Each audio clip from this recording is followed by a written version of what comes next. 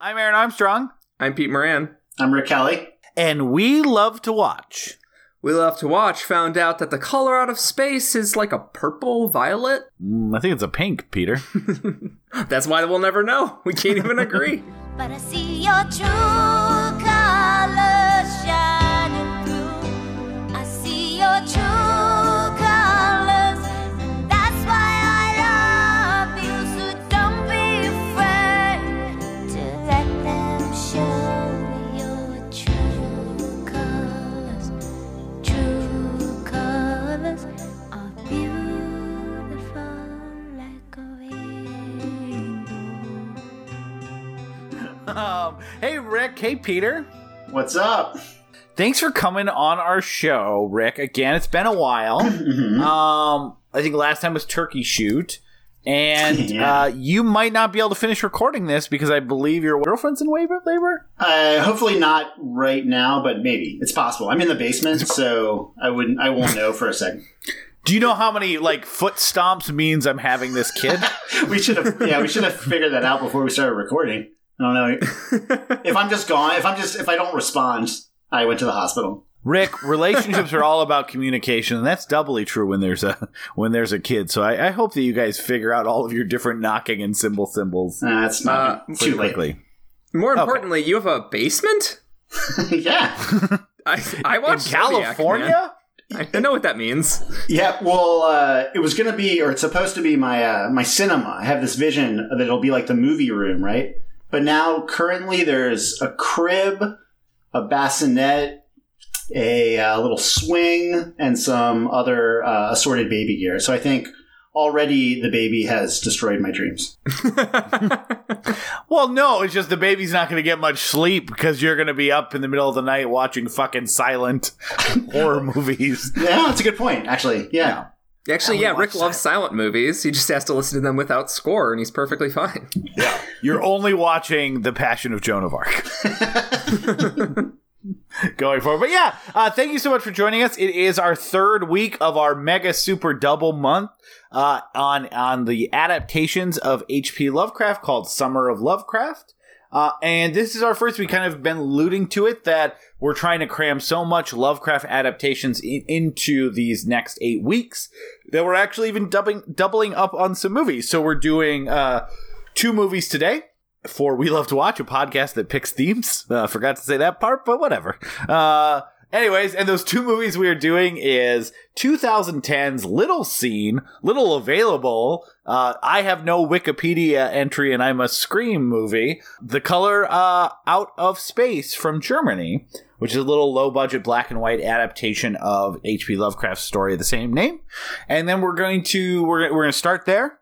And then we're going to start talking about another one, 1991's also somewhat hard to see, Dan O'Bannon movie, who directed 2 movies, this and Return of the Living Dead, and of course has scripted most of your favorite sci-fi movies from the late 70s and 80s, like Total Recall and a few others, called The Resurrected, which is an adaptation of The Case of Charles Dexter Ward, which is the only official novel that Lovecraft ever wrote. So really, really going for 2, I think, pretty well-regarded stories. Like a lot of Lovecraft adaptations, I think the results are somewhat mixed, although I'm relatively positive on both, especially The Resurrected. So I'm very excited to start talking about it. Rick, before we get into it more, why don't you reintroduce yourself to the audience if they don't know who you are? Tell us a little bit about yourself, and then we have so much movie to cover, we're just going to get into it. Totally. Well, my name is Rick. I've been on this show I don't even know how many times. Do you know how many times? I think I want to say this is either your 5th or 6th We Love to Watch appearance. Sounds right. But then but probably 8th appearance on the network. On the network. Nice. Yeah, because we also did Pod's Not Dead, a couple episodes of that, and so forth. I have written at LudditeRobot.com. I'm on a bit of a hiatus right now, dealing with life stuff like having babies, fixing a new house, and all the rest of this things that you do that doesn't involve horror movies and so forth. But there'll probably be more. You're gonna pivot Luddite Robot into one of those recipe websites where it's it's like 3 pages of how you replaced your floorboards, and then finally you'll give them like a vegan mushroom soup recipe. I wasn't, but that sounds like a really great idea. I think I might do that now. But yeah, Luddite Robot has a long back catalog, and I hope a future catalog once you you get some major life milestones out of the way. Once you get that stuff done, I would love to see what you write in the future, and because the back catalog on Luddite Robot is literally some of my favorite writing on the web about movies. Oh, thanks, man. It's so smart. It's so taut. It doesn't waste your fucking time. It's thought-provoking without being pretentious. Like, I just love your site, man. No, so I like coming on this show. It was great. Yeah, I really like your back catalog. I'm less interested in your future writing, mainly because having kids really takes the edge out of people in general, and that's why this podcast has never been good, because I've always had kids. Thanks for your brutal honesty. That's appreciated. Yeah, but great back catalog. Just keep going back, read them over and over. This is going to inspire Rick to write like 900 pieces before the due date. Gotta crank them out. Running out of time. Anyway, without further ado, are you guys ready to discuss The Color from Out of Space? It's Color Out of Space. The Color, that's why I had so much trouble logging in on Letterboxd. The Color Out from Space. Yeah, it rhymes with eyes without a face. Yeah. Color Out of Space.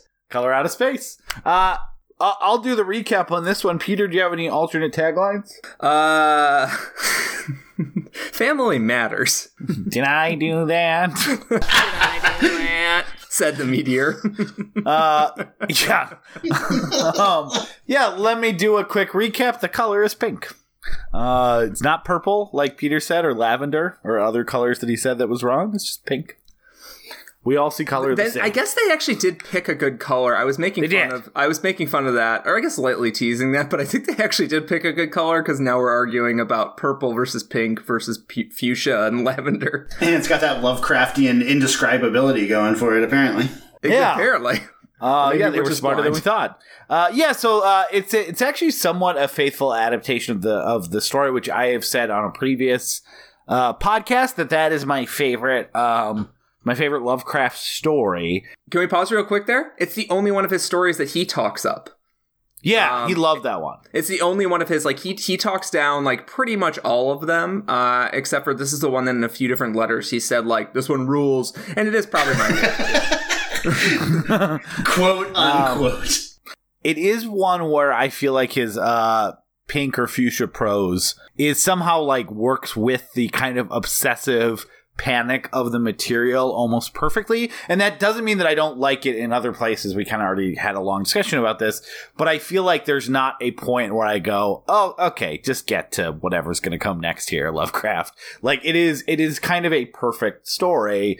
I think it's like 30 or 40 pages long. It's really good. So I'll talk about my thoughts on the adaptation, but really quickly, if you don't know the story, it's essentially about this thing from space that, I'll talk about the movie's incarnation of it, but it's a person is kind of going back and traveling to this town in Germany where he's heard these stories, and he meets this guy who was there's a lot of flashbacks within flashbacks, but then this older guy starts retelling the story of when he was young and this family who lived in the area where a meteor crashed near their farm, and a lot of bad stuff started happening. So stuff like the plants getting bigger, things turning odd colors, things turning dusty, eventually stuff like people starting to act weird or big fucking bugs. And the novel itself talks a lot about how everything turns gray. Well, this movie is shot in black and white on kind of like a digital black and white. We can talk about how well we think that works in a little bit. But it's essentially kind of this story where a person in the present day is investigating and finding out what's going on, while another person in the 1975, when it was occurring, was also sort of investigating, but was part of the neighborhood. I kind of feel it's a little convoluted with the way they did that, but anyway. So things keep getting worse and worse. Crops start dying. Stuff turns to dust. Things become much more creepy and spooky. The family themselves start showing up places. People in the town just start leaving them alone until all of a sudden it really kind of in the last 20 minutes really turns into this kind of creepy horror movie where like bodies start decaying. The mom of the family is like lost her mind in the attic, and eventually people are kind of driven mad or disappear. The army shows up, goes into this well area where that is kind of everything around it is dead, and the color kind of shoots back up into outer space, never to be seen again, ? So that's like kind of the 45-second version. There's a lot of stuff. Again, the most interesting choice and one I really liked that this movie does is that in the novel or the story, Lovecraft talks about how it's like that the scientists and the people that are studying it, it's a color in name only, but it's not like a color anyone could describe or has seen before that exists on Earth. And it's kind of like the name they're giving it. So that understandably is very, and that color starts to show up in all the plants and animals, and eventually kind of becomes this thing that drives people mad, like Lovecraft stories do. And I get why that would be very hard to depict in a film. How do you depict a color that doesn't exist? So this movie has done, I think its kind of best idea is to shoot the movie in black and white, and have the like the little girl's jacket in Schindler's List, the color be the only thing that has a color on screen, and it being kind of still a weird, unnatural color. My biggest problem with that as a movie is that I really like the story's depiction of how everything starts out like fruit's getting big and everyone's excited, and then like it starts turning this inhuman gray color. That's funny. I read that in like the BuzzFeed article headline voice. Fruit's getting big, everyone's excited. Don't ask questions. But, you know, I like the way the story takes a lot of time to kind of describe how things start becoming gray and dead and decaying and colorless.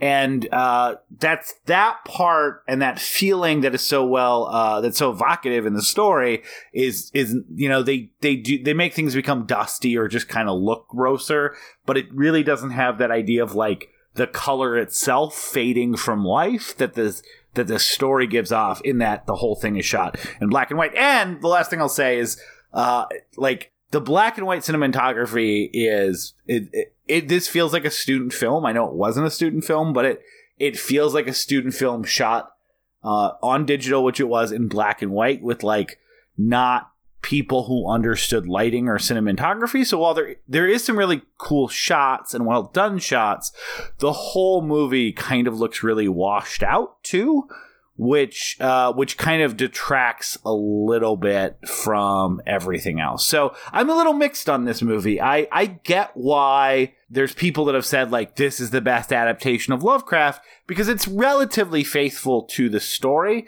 But at the end of the day, I feel like people behind the camera with a little more competence could have made this maybe not the best movie of all time, but something that's a little more enjoyable to watch. Yeah, I have a hard time shitting on these no-budget movies that were clearly made from the purposes of a group of fans. But yeah, I completely agree. It does sort of falter in the inspiration department for me that makes it feel like a student film. It doesn't feel like they really grasped the material and found a way to talk around the changes to film. It feels like they literally just talk around the changes to film by shoving descriptions almost verbatim from the text into the mouths of the locals. Yeah, that's one of my note too, where they literally take descriptive dialogue or descriptive like just sentences and turn it into dialogue that is so awkward and weird. So the reason basically, I don't fault the movie for not having a budget.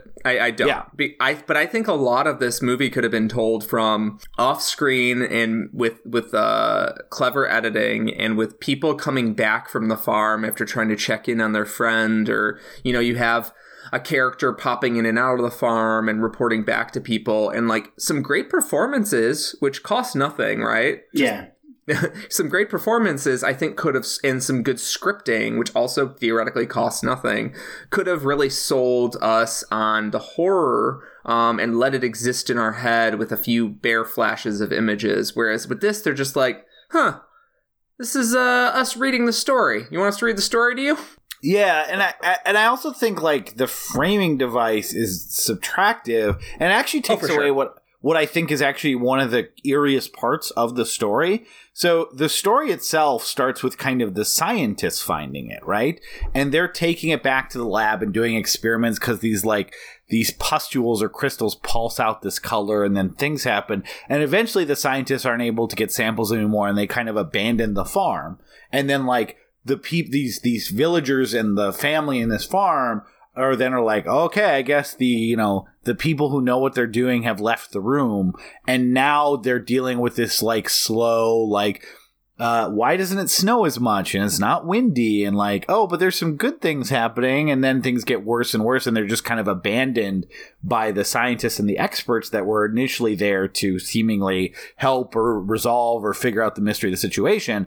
And like they take all of that scientist stuff out and instead replace it with a weird, like, I'm going back to my hometown to find the mystery of the comet. Yeah, the scientists are just like, back to working on V2 rockets. Well, that's actually a really interesting thing that I was going to point out was it has this, like, serious faithfulness. Like, it wants to be really faithful to the text, which is what people seem to give it a lot of credit for. But then the thing that it does introduce, the major change that it makes, is changing the setting to Germany and having this sort of post-war backstory. And then they don't actually really explore the ramifications or like how that relates, which would be interesting. I was like, okay, so this is going to be the twist. This is how they are playing with it. But they kind of don't. They're caught between just sort of pantomiming the story. And then there's like, and we'll put it in Germany, I guess. But it's like when you have a writer, for instance, like Lovecraft, the notion of post-war Germany and the fallout of the Holocaust might be really interesting in various ways, but they don't talk about that. And even if it wasn't the movie somehow contending with the Holocaust or the ravages of fascism or whatever, let's like just the economic angle. That the economy was ravaged, and essentially without American and European intervention, like people would have been starving just the same way they were after World War I. And like even if you just took that angle and just like placed us in a time and place, like the war is over, farmers are destitute, they had a thriving reason to continue on, and then the war ended and now the economy has collapsed and they can't get the right price for what their produce is or whatever. That would be really interesting because like this is a story about sustenance farmers who all of a sudden their crops end up becoming massive but inedible. Yeah. Like that's such a fascinating depression or recession story, right? Yep. You're super right, Rick. There's so much to dive into there, but even just like a base level of historical context could have added a lot of power to this. But instead, it just feels like they were like, well, we're going to have like a bunch of German actors. How do we make this take place in Germany? All right, we need to add a framing device. And I was like, no, you don't need to do that. Most people have not read the story. It's like a 30-page story from 1920. Like, you don't need to do this. Well, and not to harp on it, I do feel like one of the most interesting parts is, which could have been done very well in like a post-war Germany, is this idea of like these like scientists and authority figures like abandoning people after like, it's not like the scientists cause destruction necessarily in the story, but they are seen as like, okay, there's things going on. These are the people that understand it. That's why we have scientists. And they go do their experiments and are just like, yeah, beats me.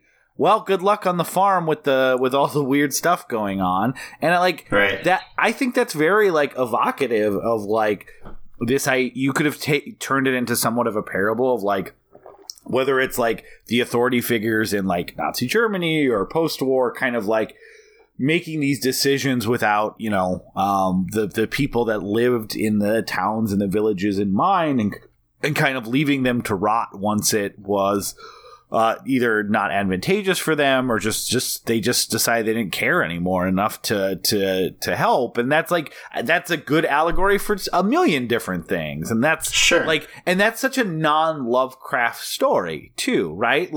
Because Lovecraft, even if I don't know whose side he was on in the story, he's not always the most easy to read into. Knowing Lovecraft, he probably was on the scientist side and was like, leave these poor people to rot in their dumb farm. But me reading it now, it is such a different story than what Lovecraft usually tells, which is who are his protagonists. They're almost always investigators or journalists or scientists, and this is researchers in general. Yeah, the researchers give up and decide they're not interested anymore, which is so un-Lovecraftian. And there's a lot of interesting ways they could take this story, and in this one they just are let's just throw that part out and get right to investigating the family. I will say by Liam Gallagher / Dimitri Martin. I will say the outer framing device is nonsense to me. I think we're kind of talking about that, but I think that the idea of somebody coming in and interviewing survivors of the incident and interviewing old townsfolk who are maybe a little apprehensive to talk, but maybe if you get them drunk or maybe if you pry them, they'll talk. I think that's very interesting. And it's a way, and I think it's a great way to frame this story because the story takes place over weeks, months, years. And I think it helps pass the time. And I don't think this story would work if it was just following the family directly in a sort of Conjuring-esque manner.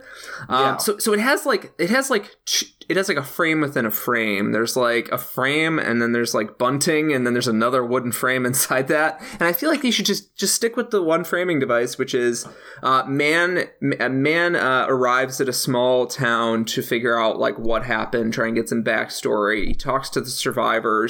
And then we get pictures of a strange happening that we will never know an objective truth about, and even the people that were there and saw with their own eyes and don't doubt their own veracity, they don't know an objective truth about it. That's just a traditional good movie storytelling setting.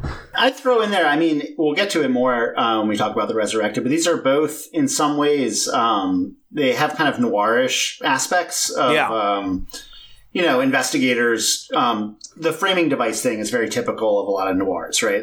You think of I don't know, Sunset Boulevard with the dead Joe Gillis recounting his own murder or whatever. Yeah, or The Resurrected, which we're going to talk about.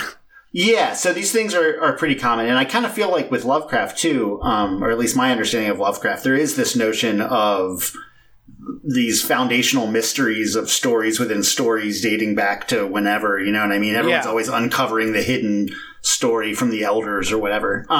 Yeah, well, and also he does start out a lot of his stories with let me tell you the tale of the day I saw the horror that I can't describe to you even to this day.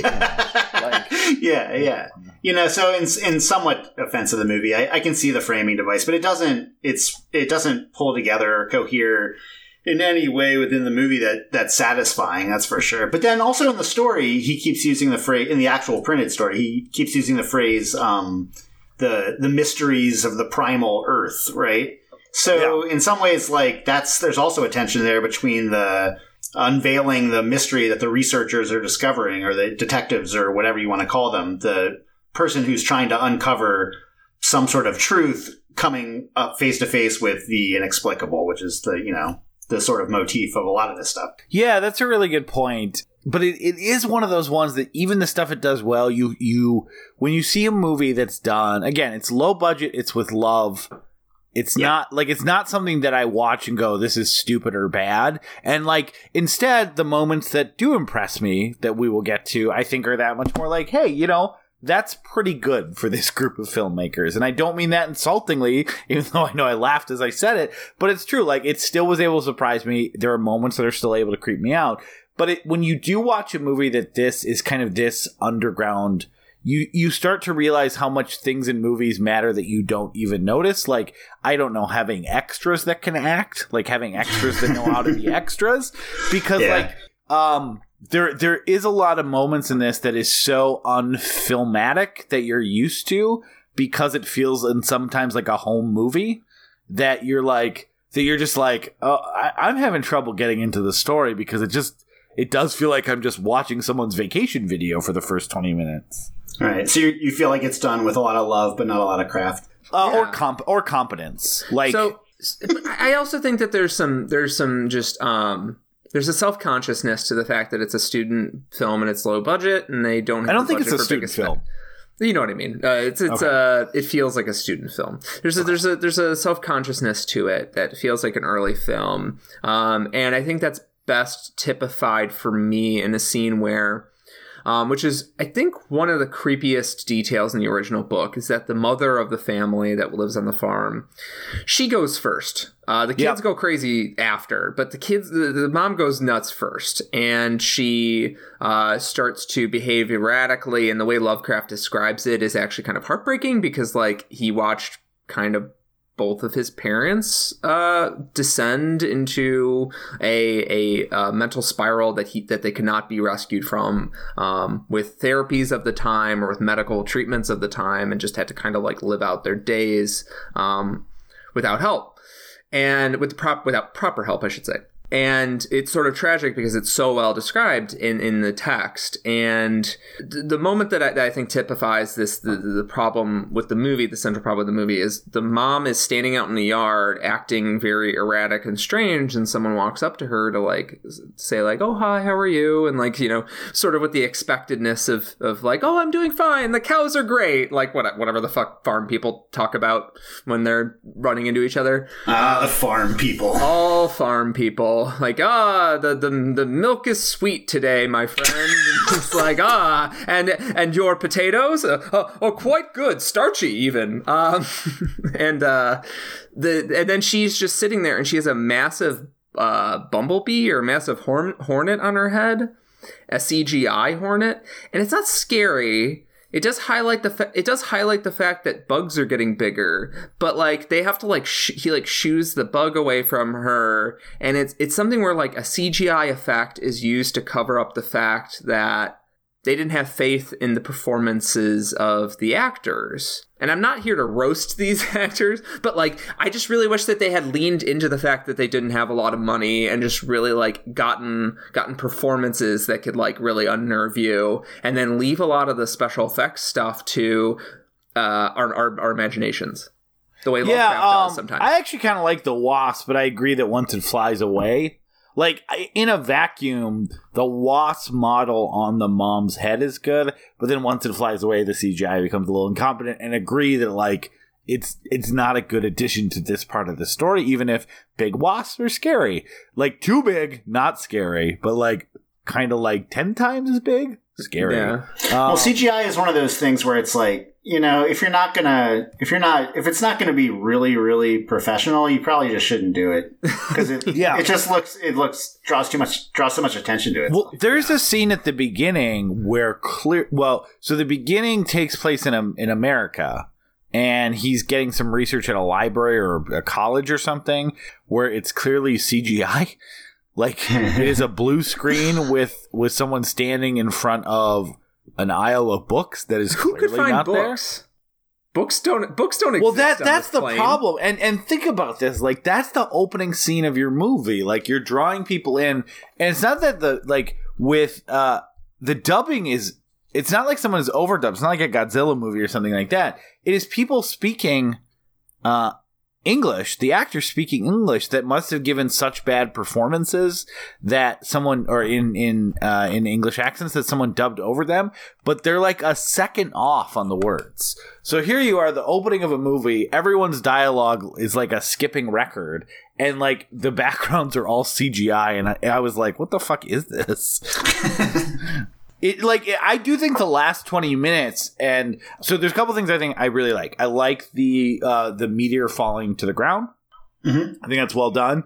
And then I think once the movie gets eerie and stops having dialogue, it has a lot of interesting shots. I like the way they use the color. I really like the ending pan down through the earth over the credits into the well, into like a more like bright city light. Like, there's a lot of weird, creepy, in some ways like very remedial Lynchian Eraserhead time like stuff that they throw out at the end. But man, the journey getting there really, like, you have to for me, I had to really focus on not like falling asleep. And I feel bad saying that, but it is true. Like, it's a little bit of a plod to get through to get to some pretty cool stuff near the end. Right.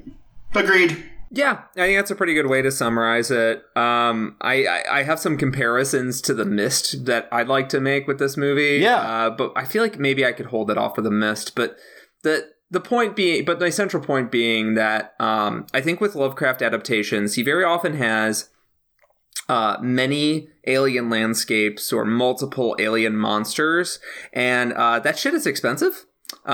Yeah. And each animation of a monster, each specific movement of that monster, each odd texture requires like hundreds of hours of work, and it requires unique, thoughtful consideration. And it's easy to flood us with like humanoids, like zombies or, you know, orcs in a lot of this stuff. Not relatively easy. It's all hard. CGI is really hard. But, or something that's familiar where it tends to have a wireframe that we're used to, or maybe like one cool, weird monster for a scene. But it's hard to have a movie just full of strange monsters and unique movements like this, and unique textures and all these crazy animals that are supposed to be moving in ways that rabbits don't move and bees don't move and yada yada. So I get why the CGI fails. It's an enormously hard task, and I get why Lovecraft is often hard to adapt, especially with CGI monsters, because even though it's like these crazy monsters that like would be impossible to put into practical effects, apart from, you know, great movies of the 80s, the sheer cost of animating all these unique things is so hard. So yeah, well, I totally get why they couldn't make the CGI click for this. I just wish, like I had said, they focused on the performances. Yeah, this one actually didn't need that much CGI. Like, no. The story didn't need that much. It just didn't get a lot of stuff right. Here's what I would say. Like, so as we go to these adaptations, one of the reasons like we're throwing in The Mist and Bloodborne is that in some ways those are like the best adaptation of H.P. Lovecraft's ideas, as opposed to a direct movie. Lot of fun movies he did. I would say one, or not he did, but people made of his work. One great one in Reanimator. But there's a lot of stuff that's like good to very good, and not as much great stuff, considering like that his like overall body of work and a mythos and a horror perspective is so influential to the genre that adapting his direct work has always proven somewhat difficult from the results of the adaptations. And I think, Peter, you hit on one that causes a lot of problems, is that they are these like massive, crazy creatures, and they need to be like depicted in a way that is as scary to the audience as it is to all of the protagonists of Lovecraft's book. Because if not, it takes away the horror, because that's like usually the final scene in half his books. Like, my eyes rested upon the half pig, half bat, half octopus, half bear creature, and my mind, you know, my blood fell out my ears or some shit. Like, if that looks goofy, you don't have a good reveal. So that's one problem. I'd say the other problem is that so much of his work isn't feature length. And how do you adapt that? I think The Color Out of Space runs into that as well. Like, it feels like it could make an amazing episode with a decent budget of a Masters of Horror or a Twilight Zone type thing. I could see why it might be difficult to take to the 90-minute mark or close to it. Something we talked about with From Beyond last week too, where Stuart Gordon kind of solved that problem by adapting the short story as the in media res 10-minute opening, and then essentially making a what happens next after for the rest of the movie. Those are the two things, like, which, and I hopefully this is a good segue, because the next movie we're about to talk about is the only novel that he actually wrote that like is truly a couple hundred pages, in theory, something that would be pared down to adapt into a feature-length adaptation, and that's the Case of Charles Dexter Ward, adapted into The Resurrected. Did you guys want to talk about The Resurrected? Yeah, let's talk about it. I guess.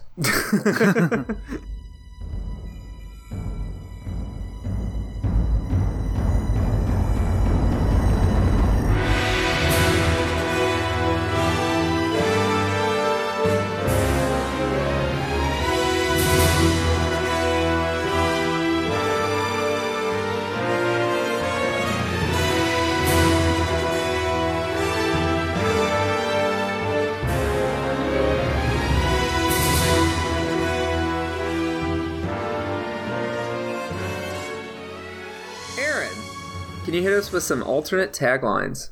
I got one. Hey, did you ever hope that you could find a genie someday so you can make a wish that Jack's dad from Lost and Ross's first wife from Friends team up to solve a Lovecraftian mystery? Well, save your wish is what I'm here to tell you, because holy shit did they make that movie. I was wondering where I knew her from, and I was like, I remember... It was one of the 90s sitcoms, but no matter what the answer is, I'm just not going to be happy with it. Yeah, she's Carol from Friends. Yeah. She's Ross's wife who came out, and all the characters were cool with it and didn't make horrible jokes about it for 10 For the seasons. rest of the show, yeah. Yeah. And then Jack's dad, who spent most of Lost as a ghost, just roaming the island as far as I could remember. That's a good thing for ghosts to do, frankly. That's very on brand for a ghost. Yeah. Lost was bad, guys. I don't know how to tell you. It sounds like the ghost was lost. Weird. Anyway, Peter, why don't you hit us with the PLOT? RECAP? Plot. You want the plot. Oh, okay. Hit us with your best plot. Can you tell me to fire away? Fire away. So the film The Resurrected, directed by Dan O'Bannon, is based on the Lovecraft story The Case of Charles Dexter Ward, which is one of his longest stories. It's up there with literally his longest. Mountains of Madness. And did you finish it? So I know, Peter, we both mentioned we were trying to read it before this episode. I got about halfway through and just didn't have enough time. Still planning to finish it. I did not get all the way through it. I knew the outline of the story, so I kind of skipped ahead. So I didn't properly read it, but I can speak a little bit to the differences as a work. I forgot that it was so long. It's so long. Rick, have you read this one? No, I actually also was like, hey, maybe I'll read. I read The Color Out of Space after watching the movie. Better use your time. Maybe I'll read this one, and then I was like, no, I won't. It's much too long. So, essentially, the plot is about a young man who's a researcher in the film. I guess he's not that young, but he's a researcher, and he is sort of getting involved in antiquarian pursuits, and he's particularly interested in his ancestral history, and he wants to know about how he was what his history is in New England and Providence, Rhode Island specifically.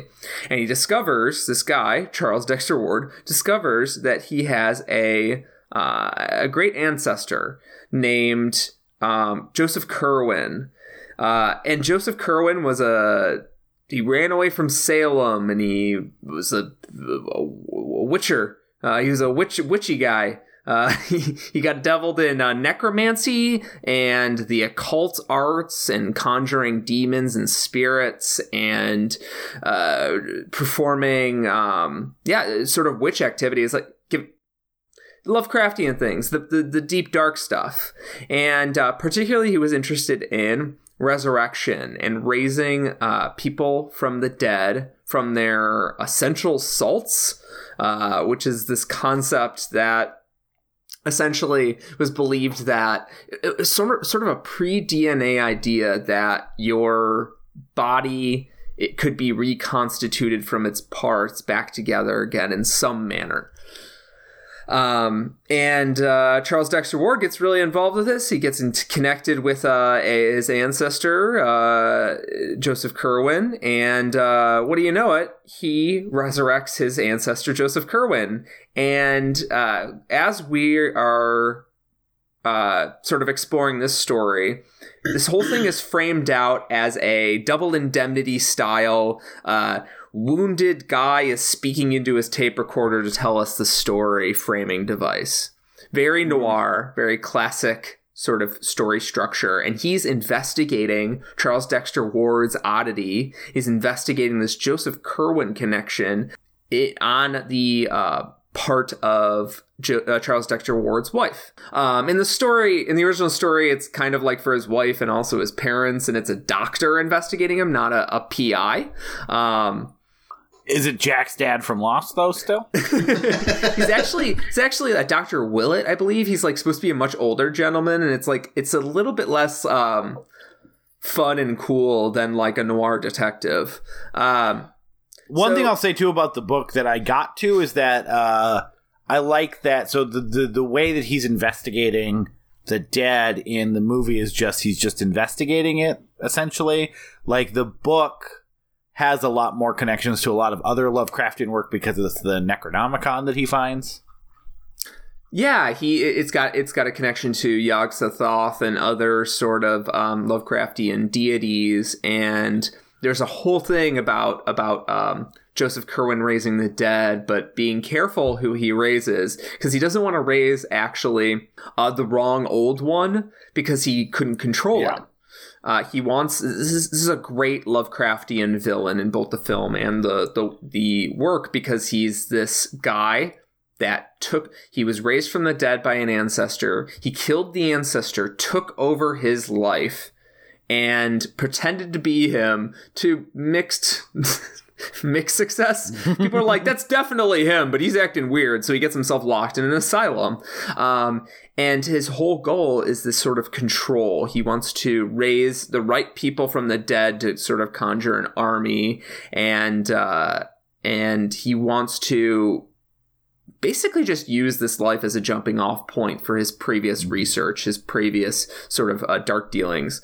And so the PI, the wife, and the PI's assistant discover the whole Joseph Curwen connection by invading his lab. They find these monstrosities. The PI's assistant gets murdered. The wife and the PI get out, and they get out of the house. They blow up the house. So they find the catacombs with all these like attempts to raise the dead that are like intestinal body parts that have fused together. They look a lot like Resident Evil monsters. They do. They do. And I like that. Yeah, we'll definitely spend a decent chunk of time on those guys, because they're good boys. And they get out of the house. They blow up the house to destroy all of his research. Charles Dexter Ward is locked up in an insane asylum, and they all kind of realize during this catacomb invasion, during this lab invasion the discovery after, that this isn't Charles Dexter Ward. It's actually Joseph Curwen. Found this bones you keep in your briefcase.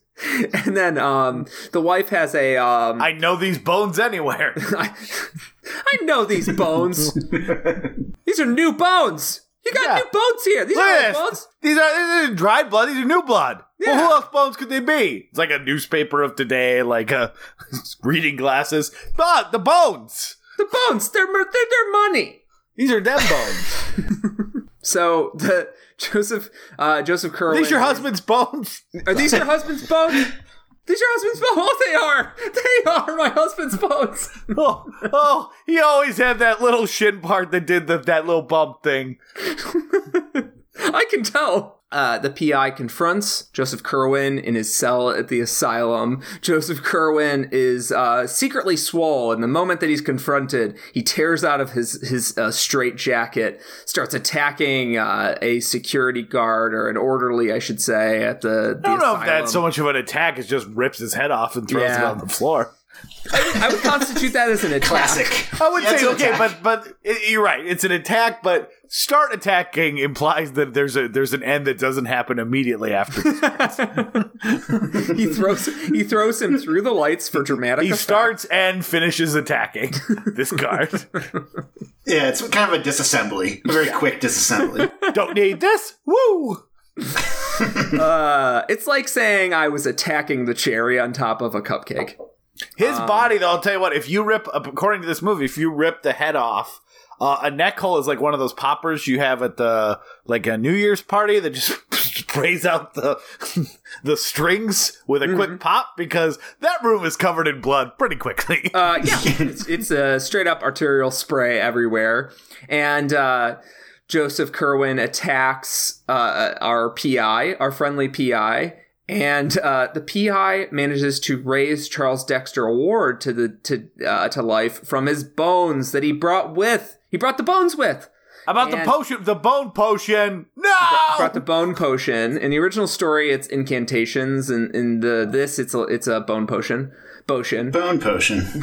And the Charles Dexter Ward rouses just enough energy to defeat Joseph Kerwin. Then the last moments of the movie, the PI decides, like, the story is not only not believable, like, no one's gonna let me off the hook for this weirdness, but it like doesn't make, no one will be able to suss out what this is. For the sake of the family, for the sake of the wife, for the sake of the parents, for everyone's sake, basically, I'm gonna perform an act of trickery, and breaks the window to make it look like Charles Dexter Ward escaped from the asylum. Joseph Kerwin was never raised from the dead, and the PI walks off into the moonset, and he starts recording his story. So that's the Resurrected. So that the ending is actually the funniest part. I like this movie a lot, but the ending is kind of like mean,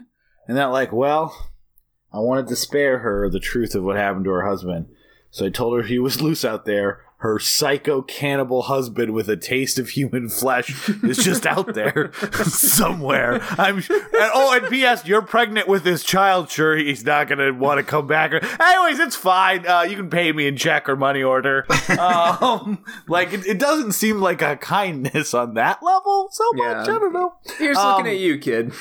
Yeah. Lock your doors. I did that for her. I told that to her. Yeah. In the original story, he makes it very clear to, I believe, the father that that the son is dead. Don't wait out for him. But he spares him the fact that his great ancestor rose from the dead and slaughtered him. Yeah. So I watched this for the first time a couple years ago at one of our Spooktober's. And I remember actually like thinking it was like, okay. And I liked it even more this time. I really did enjoy it. And I think we've talked about this before because we do Spooktober coverage during the month of Halloween, where we try to watch a bunch of horror movies in a short period of time. And this is not the first time that I've come on this show and said, yeah, I appreciate it once it was removed from watching 10 other horror movies that week. And I'm starting to think that maybe Spooktober is a bad idea. Is not good.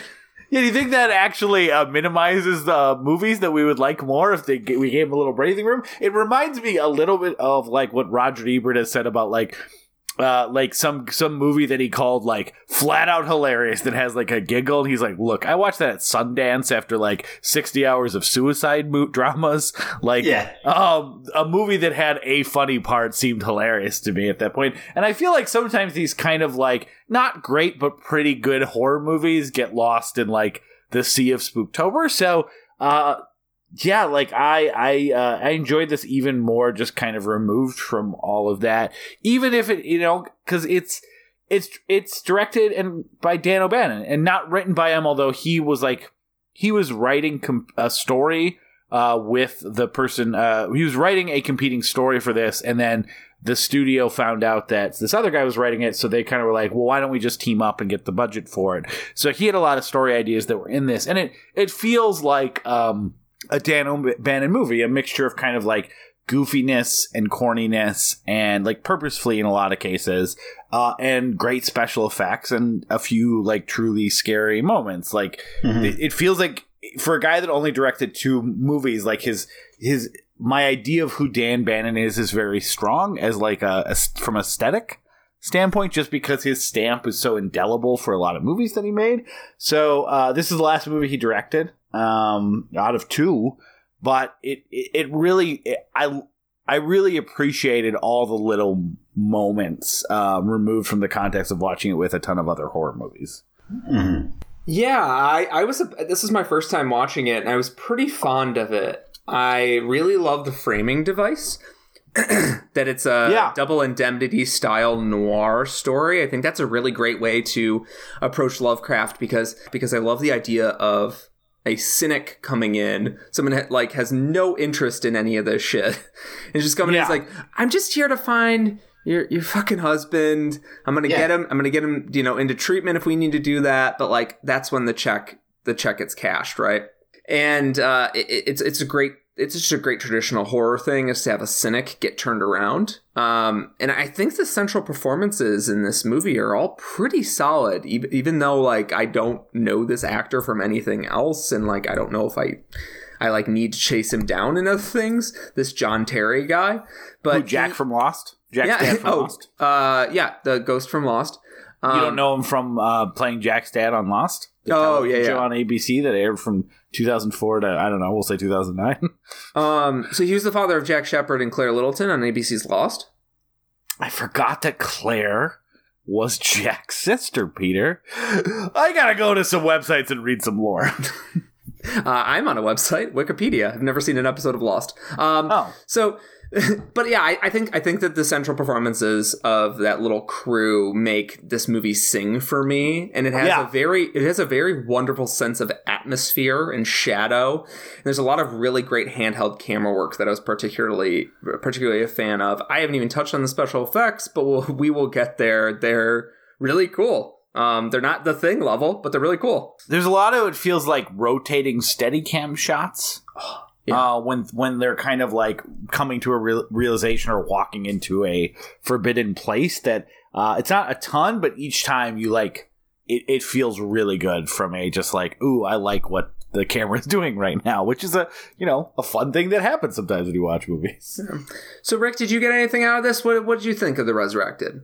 Yeah, I actually liked it a lot. The noir aspect is probably my favorite part. But it plays really well as a horror movie too. But there's actually you're talking about the framing device being the noir aspect, but there's so many like wheels within wheels that they do that it gets, I think it's self-consciously a little bit hilarious. Like there's a part, so if the whole movie is kind of being narrated to the tape recorder, right? Mm-hmm. Then we have within that, there's a part where they find Kerwin's diary, and then we go into his diary, and then within the diary, I guess, I can't remember who the woman was, but she talks about Joseph's wounding, and then it flashes back to her memory. So you're like 4 deep in this, like, this. You're 100% right. I had a note because they do that in the Company of Wolves too. Yeah. Where there's a part where like the whole thing is a framing device, and then at some point there's like 8 flashbacks deep. Yeah. It was. I got a kick out of that, but I liked it a lot. It was. I thought just the notion of taking the Lovecraft themes and pairing it with this like semi-hard-boiled noir was just really entertaining to me. I enjoyed that. Yeah, I think that whole framing device is actually pretty faithful to Lovecraft, who very much liked to approach these stories from a researcher, an outsider's perspective, looking in. He liked to approach these stories as, I heard this strange tale, or my buddy sent me these files. And usually the protagonist is not a man of action, which I think can turn people off about Lovecraft. It's not true in this story, but usually the protagonist is this like weirdo outsider, just like, wait, why are you taking notes on this if it's making you insane? Like a lot of stories are like, I am literally just holding out my suicide until I can finish the story. That's Dagon. Spoilers for Dagon. Yeah. There's a lot of stories like, this is going to be the last thing I write before I die. Yeah. Shadow over Innsmouth has a very fun flip on what you expect to happen in that Shadow over Innsmouth, which we'll get to that when we talk about Dagon. But Shadow over Innsmouth, the film Dagon, has an ending where in the book where he's like, found out I have an ancestor of fish people, and you know what? Actually, I'm just gonna become a fish person. I'm out of here. And he like breaks out of the asylum. Whereas like usually the stories end with him being like, oh, my great grandfather had sex with a porpoise, and then he kills himself. Is that a gill? What's that one fucking story where like the whole story is him finding out that like his ancestors have sex with monkeys, and he's Arthur German. Yeah. That's exactly, that is a fun twist in Shadows, because it is like, most of these stories are like, oh no, someone fucked a monkey. I think Arthur German ends with somebody self-immolating because they find out they have some sort of beast in their ancestral blood. It was like, you made it this far, buddy. Just chill. Let's see where this goes. Sounds a little racist. That Lovecraft story sounds a little racist. Lovecraft story? Racist? Check my notes. But yeah, Rick, I think you're onto something that, like, the framing device being a little convoluted, intentionally, unintentionally, funny, not funny. I think it's funny. Is true to Lovecraft. I also think it speaks to, again, the contrast of The Color Out of Space, because that adds a framing device that we just talked about didn't work. And this one does. And I think part of it is just having more material to work with. Like, this is if you were to read every word, and I know because I have the audiobook version, this story is 7 hours long. Movie's an hour and 45 minutes. So you have a lot of stuff to move around and work and pull from, as opposed to trying to add to fill time. And like the book itself, the first third of it is just telling essentially the story of his ancestor.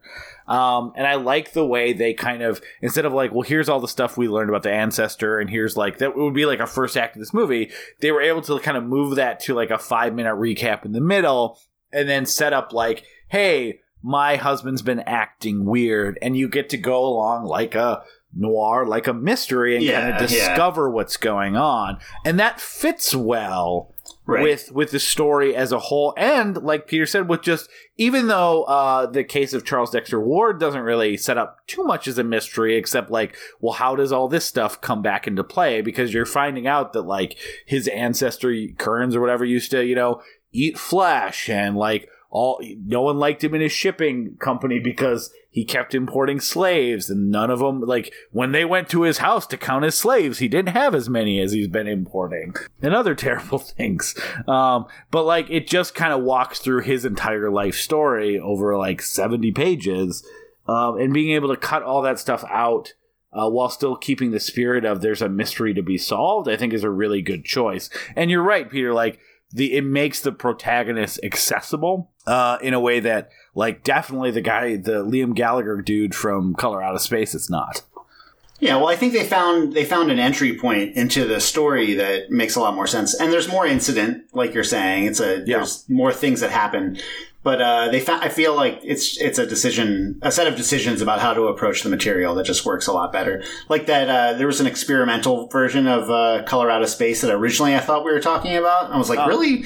We Love to Watch is going to cover a 4-minute experimental movie? That seems out of character. But so I was wrong, but I watched it anyways, and I think it was actually the right approach, because it was like wordless. It wasn't really about what happens in that story, but it was trying to evoke the mood. And that was it. And it's 3 minutes long, which seemed appropriate, as opposed to the one that we watched, which is like, significantly too long for what they have to work with, Yes, exactly.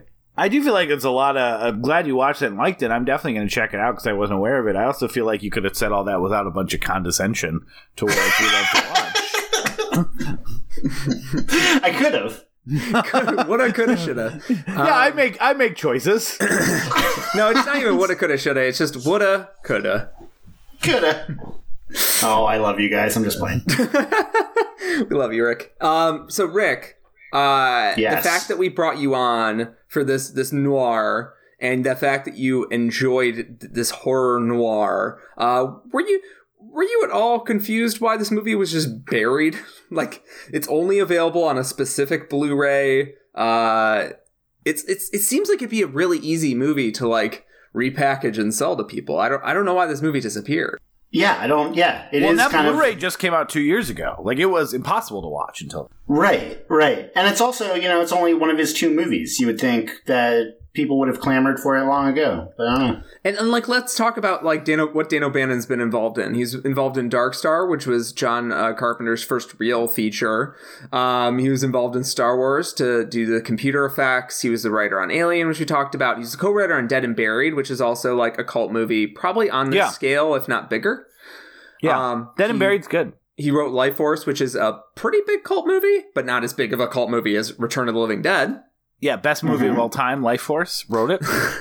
Can we redo Life Force on the show?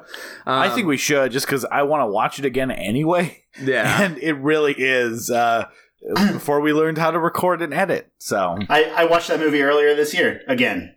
It's so good. Lucky you. Love it. Yeah, it's so good. awesome. It's just a blessing to be alive in a world where Life Force exists. Yeah, and Steve Railsback. Steve Railsback, one of them. I think that the film is actually really well produced. Yeah. There's a lot of really solid camera work that comes from Dan O'Bannon being like someone who appreciates classic filmmaking, but also someone who like knows when to just fucking pick up the camera and do some handheld shots in this era where those kind of shots are kind of rare. It makes the raid on the house and the raid on the crypts both so scary. Like, it's just flashlight. It's really well lit too. I gotta note that it's so well lit. Like the flashlights swishing around and like just showing you enough information. The catacombs scene in particular. Oh really yeah, good. Yeah. Where all you can see is matches and gunshots. Yeah, it's great. Yeah, and so should we talk about the special effects here? This movie sort of smash cuts to a monstrosity when in one of the flashbacks. Where there's it's sort of a half-formed skeletal bestial thing that just is floating along the water. And it's one of the things that Joseph Curwen, the original Joseph Curwen, has resurrected and sort of discarded. And the story has a lot of similarities to Reanimator. Joseph Curwen is kind of similar to Herbert West in that he's kind of shitty at doing cleanup. Like, he likes to play with his toys, but he doesn't like to put them away. So he doesn't necessarily kill his creatures. He'll sometimes just like they'll get out of the lab, or he'll lock them up in a crypt to just rot forever. And one of them ends up in the river and floats upstream, and then just some fucking randos find it and burn it. And it is such an awesome introduction to the body horror that will come. Mm-hmm. It's really creepy, and it's has the perfect amount of like handmade special effects. And then this movie has a lot of like stage 2 Return of the Living Dead energy, but like everything is based on the oil slick monster at the end. I forget. I feel like he has a name that I'm forgetting. Yeah, Oily Rick. Oily Rick. But like it is that kind of like a skeleton with a lot of like facial features and stuff like that. That's like moving in a weird, inhuman human way.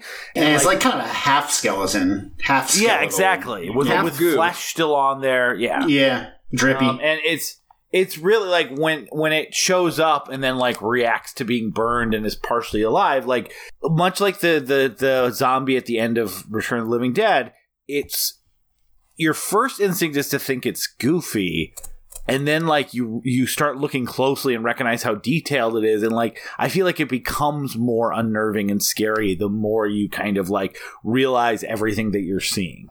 I think that's absolutely. Yeah, that's totally true, because there's at first you get smashed with this sort of pinky gooey thing that vaguely looks like a Halloween decoration, and then the more it animates and the more you get to spend time with the sound effects, the sound design of the thing, and you have to contend with the fact that this thing is alive. It makes it scarier, which usually in horror movies, especially movies about zombies and reanimated things, the first time you see them is the scariest, and then the longer you stare at them, the more it's like, it's a zombie. I'm used to it.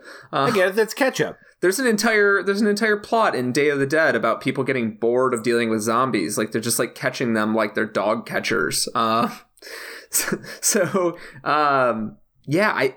think that's a really great way of putting it. And then there's a lot of stop motion animation in the catacombs with the way that particular monstrosity animates. And it has a sort of blurred effect, which at first I was like, oh, it just looks cheap. But as it went on, I was like, wait, I don't know how a half-formed monstrosity that was resurrected from dust magic would move. Like, would it move all herky-jerky? Would it move smoothly? Yeah. Would it move like almost like when you see something weird moving in your peripheral vision and then you look and there's nothing there? It's just sort of like a strange blur. Would it move like that? And I think that's sort of the effect it gave me when I was looking at it. Like, it wouldn't quite give you enough time with it, but the more time you did sort of accumulate with it, the creepier the effect got. Yeah, and that's I think that's why the monster at the end of Return of the Living Dead is so creepy too. Like at first it's this kind of goofy face with big eyeballs that makes like almost Muppet type motions, but then you start seeing it walk and it moves in this kind of inhuman way that adapts to the fact that its joints and its bones are falling apart, but it's still trying to move in a quick way. And like that's really what takes it from kind of a little goofy to creepy. Like Dan O'Bannon as a director clearly understands like the movement of inhuman monsters that gets under your skin. Right.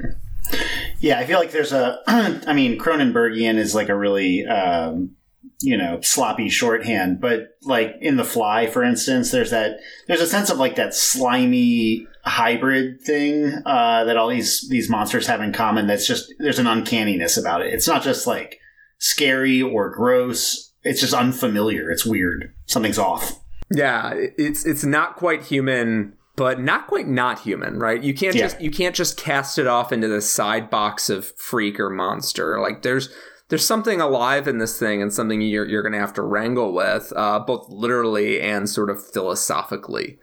Yeah, and that gets even more pronounced later on when they're in the catacombs. So there's essentially like two wonderful creatures. There's first they look down into one of the pits and they see like, I don't even know what you describe it like, if you took all someone's innards, like circulatory system, intestines, stomach, and like tried to graft what a human looks like from memory, but you've only seen it like twice before and it was a year ago. Like it's kind of a body shape, but also it has random things that like stop that don't go anywhere, and it's like a weird inner workings of that. And then that's great. And then after they run away from that, there is this like even more crazily put together, that this is the one that really reminds me of a Resident Evil monster, just because it's like, God, like I want to just look at it on Google image search and like look at all the different things they put, because again, it's in the dark, you're seeing the flash of the light, it appears out of nowhere suddenly with the flashlight,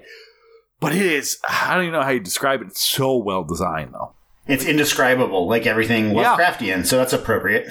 Yeah, and I love that they, sort of similar to Reanimator, I love that they hint at what the magic is, what the science is, and there's clearly a logic to it, but they don't try and offer some sort of pat pseudoscience to explain it. Like, clearly they are tapping into some sort of universal mystery, can't really be fully understood, and it feels like I always thought about it this way, especially after reading the story originally, was that Joseph Curwen isn't tapping the ceiling of the universe and saying, I'm going to break through this.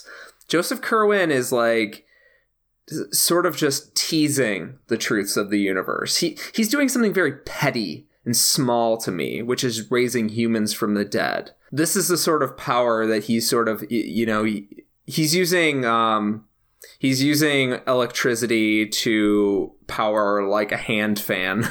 Like when the limits of what the relative limits of what this power can actually do when fully harnessed is truly like unthinkable.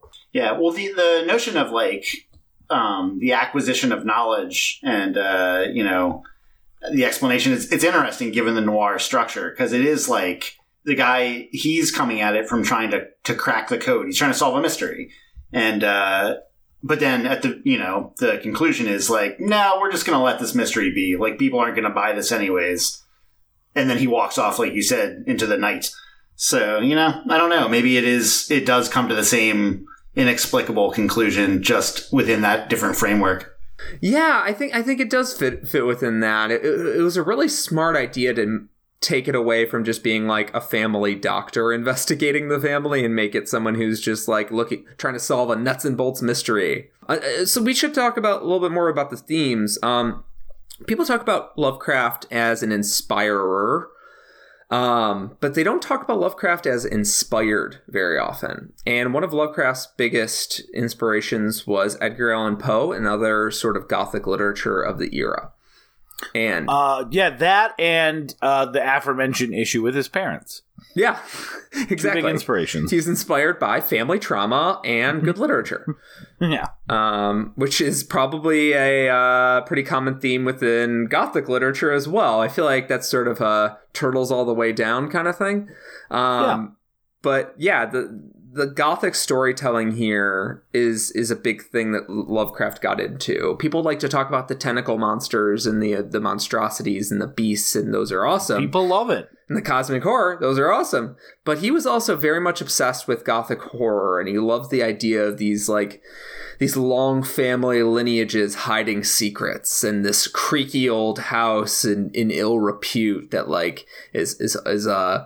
the tenants of it are half dead and half alive, and the only reason they're living together is because death has not been kind enough to just, sweep them down with its scythe. Like, that's sort of like big dramatic Gothic storytelling, and particularly Sins of the Father, which we talked about a moment ago, and how Joseph Curwen fits into that. But yeah, you like to just write stories about how your ancestors could fuck you over. And, in Shadow over Innsmouth, it was treated as a vile racist thing because he was concerned with miscegenation of the races and mixing blood. But and it also with Arthur German. But in this, it's literally talking about how it's far more interesting here because it's not just a shitty understanding of where genetics would take us. It's an understanding that who you are as a person is actually very much related to your family background, what you've been told about your family background, and then there's probably a lot of nature involved there too. A curious mind invites curious mind, so to speak. Yeah, I think it sort of gets lost in the discussion when we just talk about him as an inspirer to good and bad fiction, let alone somebody who existed in a context, and he had an extensive horror library. He was a horror nerd who just wanted to combine his love of science and his love of the Gothic literature, and he had to work his way there. And his love of not going outside, and his love of creepily peering out from windows. Yeah. Whoa, that was spooky. I'm hiding again. Not coming out for a year. Can we talk about how he names a character Dr. Ash? And it's just Joseph Curwen, who was raised from the ash, and it's just Joseph it's basically Chris Sarandon wearing a mustache. It's wearing that shitty beard. He was like, yes, that was our most ingenious creation. Worth noting I put on that not only does he think it's ingenious, he does a beard reveal where he's like, this was the beard I used. Or the movie does, where it flashes back to him pulling out the beard. And Chris Sarandon's looking so sly. He's like, oh, the beard trick. And it's not like Chris Sarandon has, I don't know, unique facial features that, he's one of those people that just, when I think of Chris Sarandon, I think of every man gets lost in a crowd. He's really good though. There's a couple great moments. Chris Sarandon is really good in this. I love the part where he's where he gets taken to the hospital when he gets arrested or whatever, and him whining about really pathetically pleading for food that's uncooked meat. In a hyper manic state where he's half awake in consciousness, just kind of mumbling about that they're this is all cooked, I need fresh. It's really does the story go, the Lovecraft story go into that more, his need for flesh? A little bit. So it's not even a need, it's a hunger. These creatures feel a need for hunger, but they don't actually have to eat. And so these monstrosities, did you assume that they were made by new Curwen? I don't know. No, I don't think I did. I thought they were old. Yeah, because in the original story they make it clear that, in the movie it could go either way. But in the original story they make it clear that these fucking things have been sitting under there for 150 years, which transplanting this to the 1980s, makes it that these are like 200-year-old beasts that have just been sitting in their hole waiting for something to happen, and that they don't die if they don't eat. They just like to eat, and they crave it, and they cry out for meat, but they don't actually need it. That's fascinating. That's great. I really like the other Chris Sarandon moment I like is when he's still kind of pretending to be pathetic. Ward, when Jack's dad from Lost comes in, and then he's like, "Hey, I found the bones. I know that you're Kerwin." And then like, I know your bones. Yeah, I know these bones. Then he immediately kind of changes his vocal inflection and personality and even his posture. I do think his Kerwin voice is a little goofy, but it still kind of works with the general theatrics of everything. But it's a really, like, Chris Sarandon hasn't really been in a ton of stuff that, like, everyone knows him from The Princess Bride, but like it was fun to see him in this, and he does a really good job, and his facial features, I think, adapt really well to horror type makeups that give you the look of someone kind of going insane and kind of like not getting enough sleep, because like he's handsome, but like it's easy enough to take those kind of like those big eyes and the cheekbones and make him look like he is like truly a man, like on the cornerstone of death if he doesn't go to sleep pretty quick. No, when he's all ashen and looks like corpse-like, that's a good makeup job right there. He does look like he just crawled out of a 200-year-old catacomb. Yeah, because he can speak. He can sort of speak with his mouth mostly closed, and it nails the effect. But also, when he does finally decide to like go out for a bite or start yelling, and really reveal who he actually is, he has a very theatrical big face, like a deceptively one, and he's kind of a cult horror king between like this and The Sentinel and Fright Night. Like he's been in a lot of solid 80s. That's right. I always forget he's in Fright Night. Yeah. The fact that it's twists on twists, because I think the actual main twist is easy to guess, but the fact that it ends up being a fight inside the asylum cell, and then at the end, it's not that Charles Dexter Ward jumped out the window and escaped. It's that he faked the PI faked the escape to add a layer to the story, and I think it's a really neat way to subvert this framing device. I will say I didn't even get the obviously I knew that there was like a raising of the dead, but like I didn't get that like the real Charles Dexter Ward was dead and then he was the replacement. I figured it was like he was going crazy because like the first time I saw this, I figured he was starting to go crazy because he had kind of touched this dark magic, and that like the finale would be like now he's back and he's pissed and he wants his teeth fixed or something like that. As opposed to like the twist that the character we've been seeing for a good portion of the movie has always been Kerwin. So I think that even that twist works really well. And agreed, like I was expecting the whole movie of like how are they going to chase this superhuman demon monster as opposed to like just a cover up. And I also would say, speaking of special effects, one thing we didn't mention, I really like the ripping of the flesh that occurs between Kerwin and Ward at the end. Like some of the light effects are a little, early 90s cheesy, but like literally like tearing out like ligaments and tendons and strings with like his bare hands is so fucking good. Yeah, the skeleton v magic Dustman fight is way cooler than it sounds. It's when it first starts, you're like, he's going to fight with just like a skeleton.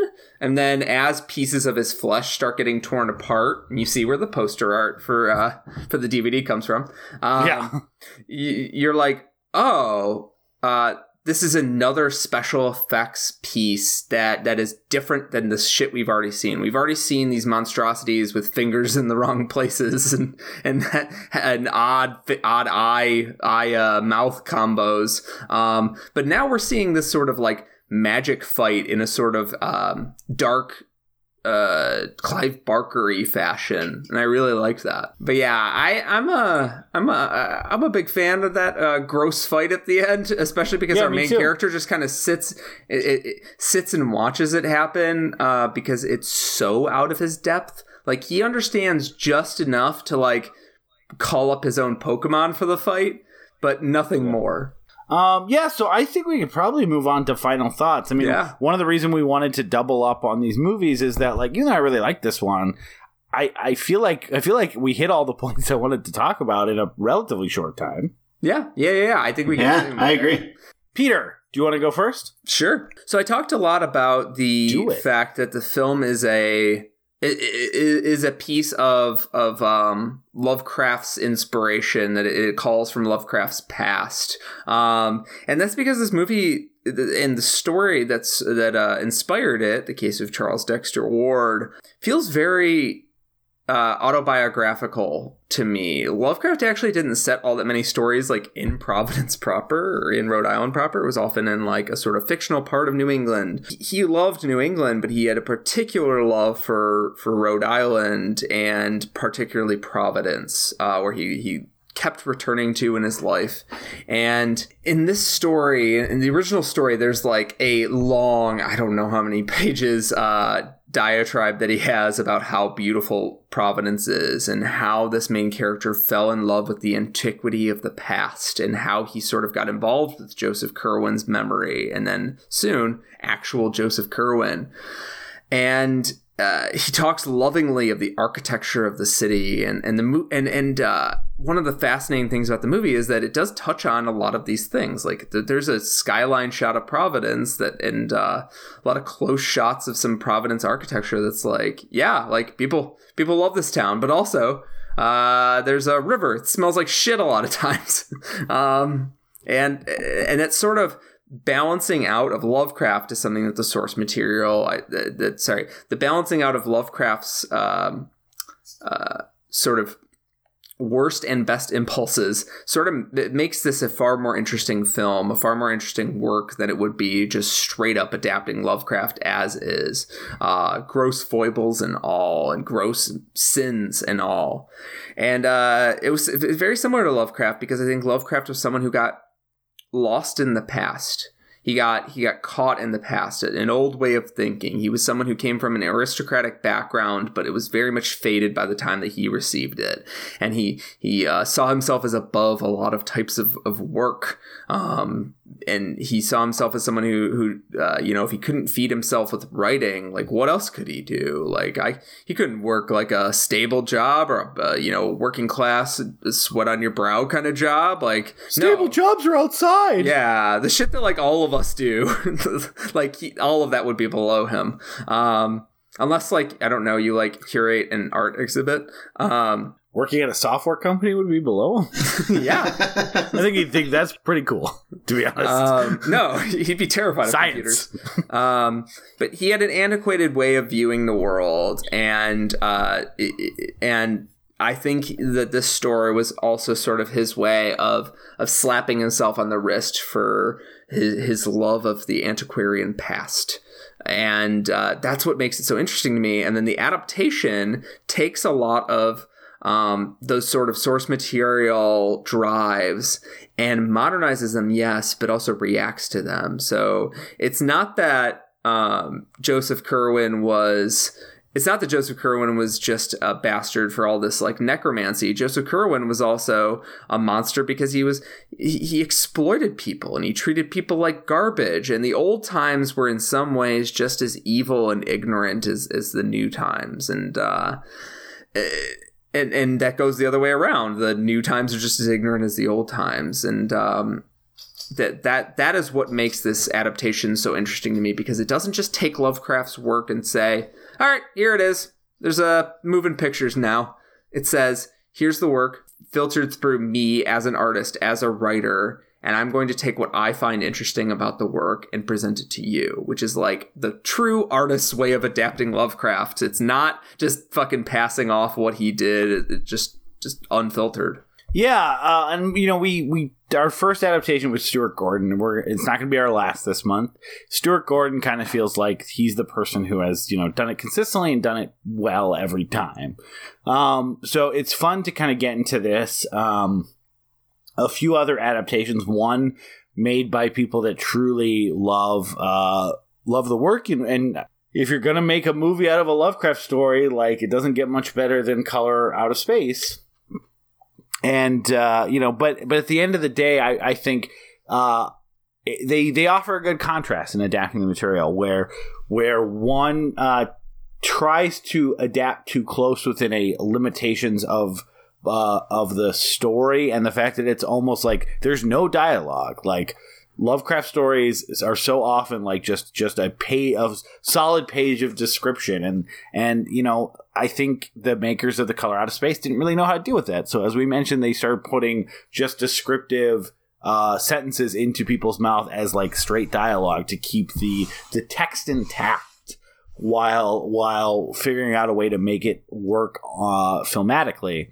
And I think and then trying to create a cohesive narrative by throwing in these other things. And I think at the end of the day, it kind of shows why you do have to figure out how to grow and adapt it away, taking the horrors and the theming and figuring out a way to kind of maybe modernize it, or also in some cases just lengthen it.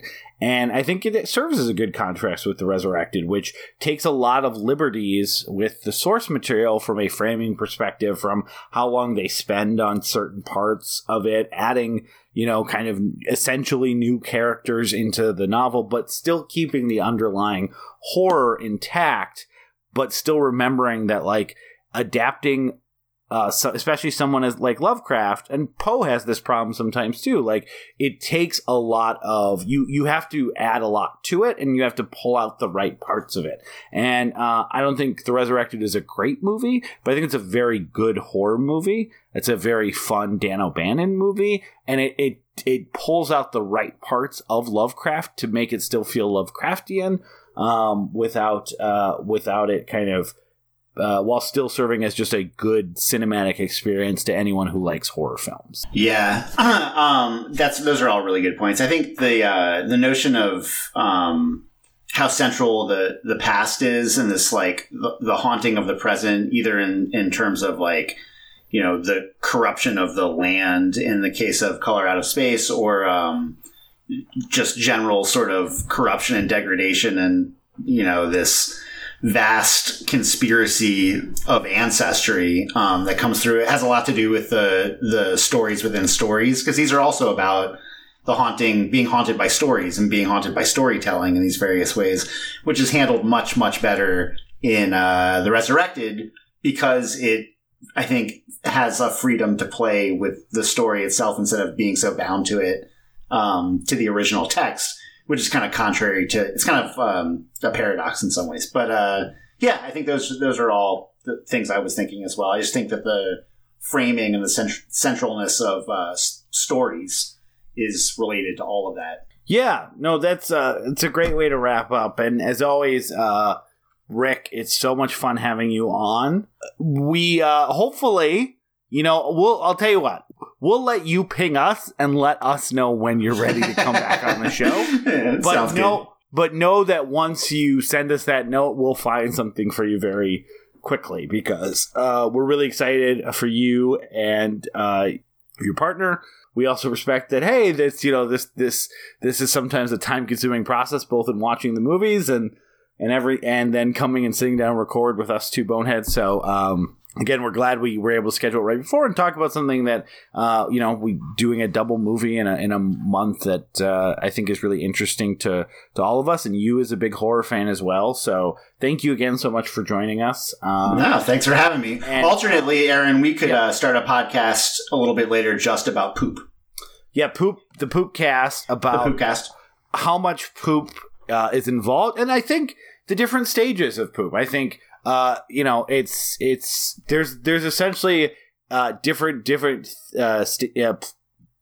themes that you go through. Yeah. Sometimes, we talked about first, it's just the poop that's going to happen as part of childbirth. That's a poop. And then there's like new baby poop, and you got to deal with that. You're going to see some poop you haven't seen before that first week. There's a lot of stuff that they ingest inside the womb, and you're going to be like, that's the poop. And the doctors are going to say, not the poop. It's going to be different soon. And then you got to watch that to make sure the poop's okay. You enjoying this? You on your logcast. I will not be joining. You enjoying this, Peter? Mm-hmm. Well, Peter, it's going to be good for you, because someday down the road, if you and Molly decide to have kids, listen back to the Poopcast. So I can break some ground? Yeah, so you could, we do it for, Rick and I do it for educational purposes. And just trying to help. Just because some people want to stay ignorant and in the dark about how much poop and babies go hand in hand. Everyone has a preconception that it's a lot, but what they don't know is it's different each time. So anyways, yeah, I agree, Rick. When you have some time to, and you know what? Again, we'll talk. Yeah, don't take time out of your meeting the new life you brought into this world to do the Poopcast. Just write down notes, and it can be, my kids are getting older. It can be a retrospective Poopcast. Yeah, totally. Do you have anything to promote besides the fact that, yes, you're going to have a person that's a little Rick? Yeah, I'm going to have a little person walking around. I actually do have, around Halloween, I should have a paper coming out in a journal called the Journal of Curriculum Theorizing, and it's about my vegan horror stuff. So it'll be about veganism and horror, animal rights and horror movies. And it's very long by the standards of the stuff that's been on Luddite Robot. And if you enjoyed any of that stuff, you'll probably enjoy that. So, one of my favorite things you ever worked on. It's just so good. Well, I got 20 some pages coming your way, buddy. I think I've been since the beginning. Be like, do more of this. I've also been. What I was gonna say is we've joked. We've joked in the past about doing like a whole series on how these topics intersect, like the human body and animal rights and veganism and all this stuff. Like we've talked about doing a series on this, and I still want to do it, but we'll have your baby. We'll figure it out later. Yeah, totally. And also when the paper gets published and you hold it up in a picture, if you could please wear a monocle and one of those jackets with the corduroy patches, I think that would be amazing. I would, yeah, absolutely. I have it ready to go. You're officially a learned man now, Rick. Yeah, it's a journal. It says journal on it. Yeah. There's other journals I've heard of. Medicine. The Journal of there's probably one called Science. Journal of other things. The Journal of that I kept when I was a kid for like 2 days. Sure. A lot of learned people do stuff in journals, and Rick, I can't think of anyone more appropriate to add to that. I am honored to be honored in this way. Great. I feel like we're not actually doing the honoring. I feel like the journal is, but I see how you pivoted near the end. Yeah, and of course, check out LudditeRobot.com. A ton of great writing. I think we've talked a lot of sugar every time you've come on about some specific moments. But I still think back to like specific articles I've read as I'm thinking or rewatching a movie. Really, really great writing, even if most of it wasn't journal worthy. That's a fact. Peter, what are we doing next week? Next week, we are taking on Frank Darabont's adaptation of Stephen King's The Mist, and we're going to be talking about the black and white director's cut. If you want to sort of play the same film that we're playing, which we both think greatly improves the film, particularly the black and white greatly improves the special effects, and the director's cut aspect, I think, makes it a stronger horror film. Yeah, it literally, the director's cut actually changes nothing besides the black and white. Yeah. Yes, highly recommended to check that version out. And Peter and I also read the book, the novella. So yeah, I'm really excited to talk about that. It's kind of a little, we've been trying to like plot in these detours because, as we've said, like we want to talk about Lovecraft adaptations, but we also think there's some even more successful versions of Lovecraft story that are influenced heavily by Lovecraft without being a direct adaptation of one of his stories. So The Mist is one of those, and we're going to have another pit stop in that area with a video game called Bloodborne, which is an episode we already recorded, and very excited for that one to come out later in August as well. So without further, ado, it's kind of goes back to the poop theme.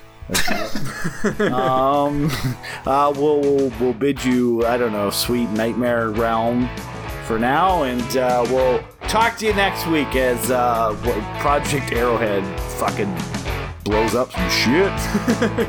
Good night. Good night. Good night. Your parents named her Hallelujah, with a kiss they called her Holly. And if she scared you, then she's sorry. She's been stranded at these parties. And these parties, they start lovely, but they get druggy and they get ugly and they get bloody. kinda laughed. The deacon cut a draft. She crashed into the Easter Mass with her hair done up in broken glass.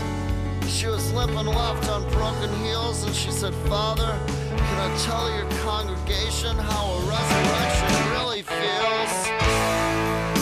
Holly was a hood rat, and now you finally know that. And she's been disappeared for years. Hey folks, thanks for listening to We Love to Watch. Thank you so much for listening to our show, and we've got just a few quick announcements for you. There ain't nothing in the rule book that says that we can't do some of our own plugs, baby. If you'd like to talk to us, tell us we're stupid, tell us we're beautiful, the quickest way to get to us is our Facebook group, facebook.com/WeLoveToWatch, or our website, WLTWpodcast.com. Leave us a comment, tell us we're doing a good job. Only tell us we're doing a good job. We're so sensitive. We're sensitive boys. We're soft boys. And if you'd like to help other people, if you enjoy our show and want other people to be able to listen to this fine program that we produce at no cost, we don't get any money for this. You guys have yet to pay us anything. We live and we breathe off of good reviews from iTunes. So if you would please go to iTunes, review our show, give us a positive rating. We would love to get more and more people involved in this show and this community. I know you hear it all the time, but it really does help. And we're also available, if you don't use iTunes, we're also available on Google Music, Stitcher, TuneIn. We're currently on SoundCloud. We'll take that out if SoundCloud goes away. That's it. Thanks for listening. Stay tuned, guys, on our Facebook page especially. We're going to have a lot more polls, a lot more prizes, and a lot more interaction with you guys. So keep it tuned in. Let us know what you guys are thinking. And again, above all else, thanks for listening to We Love to Watch.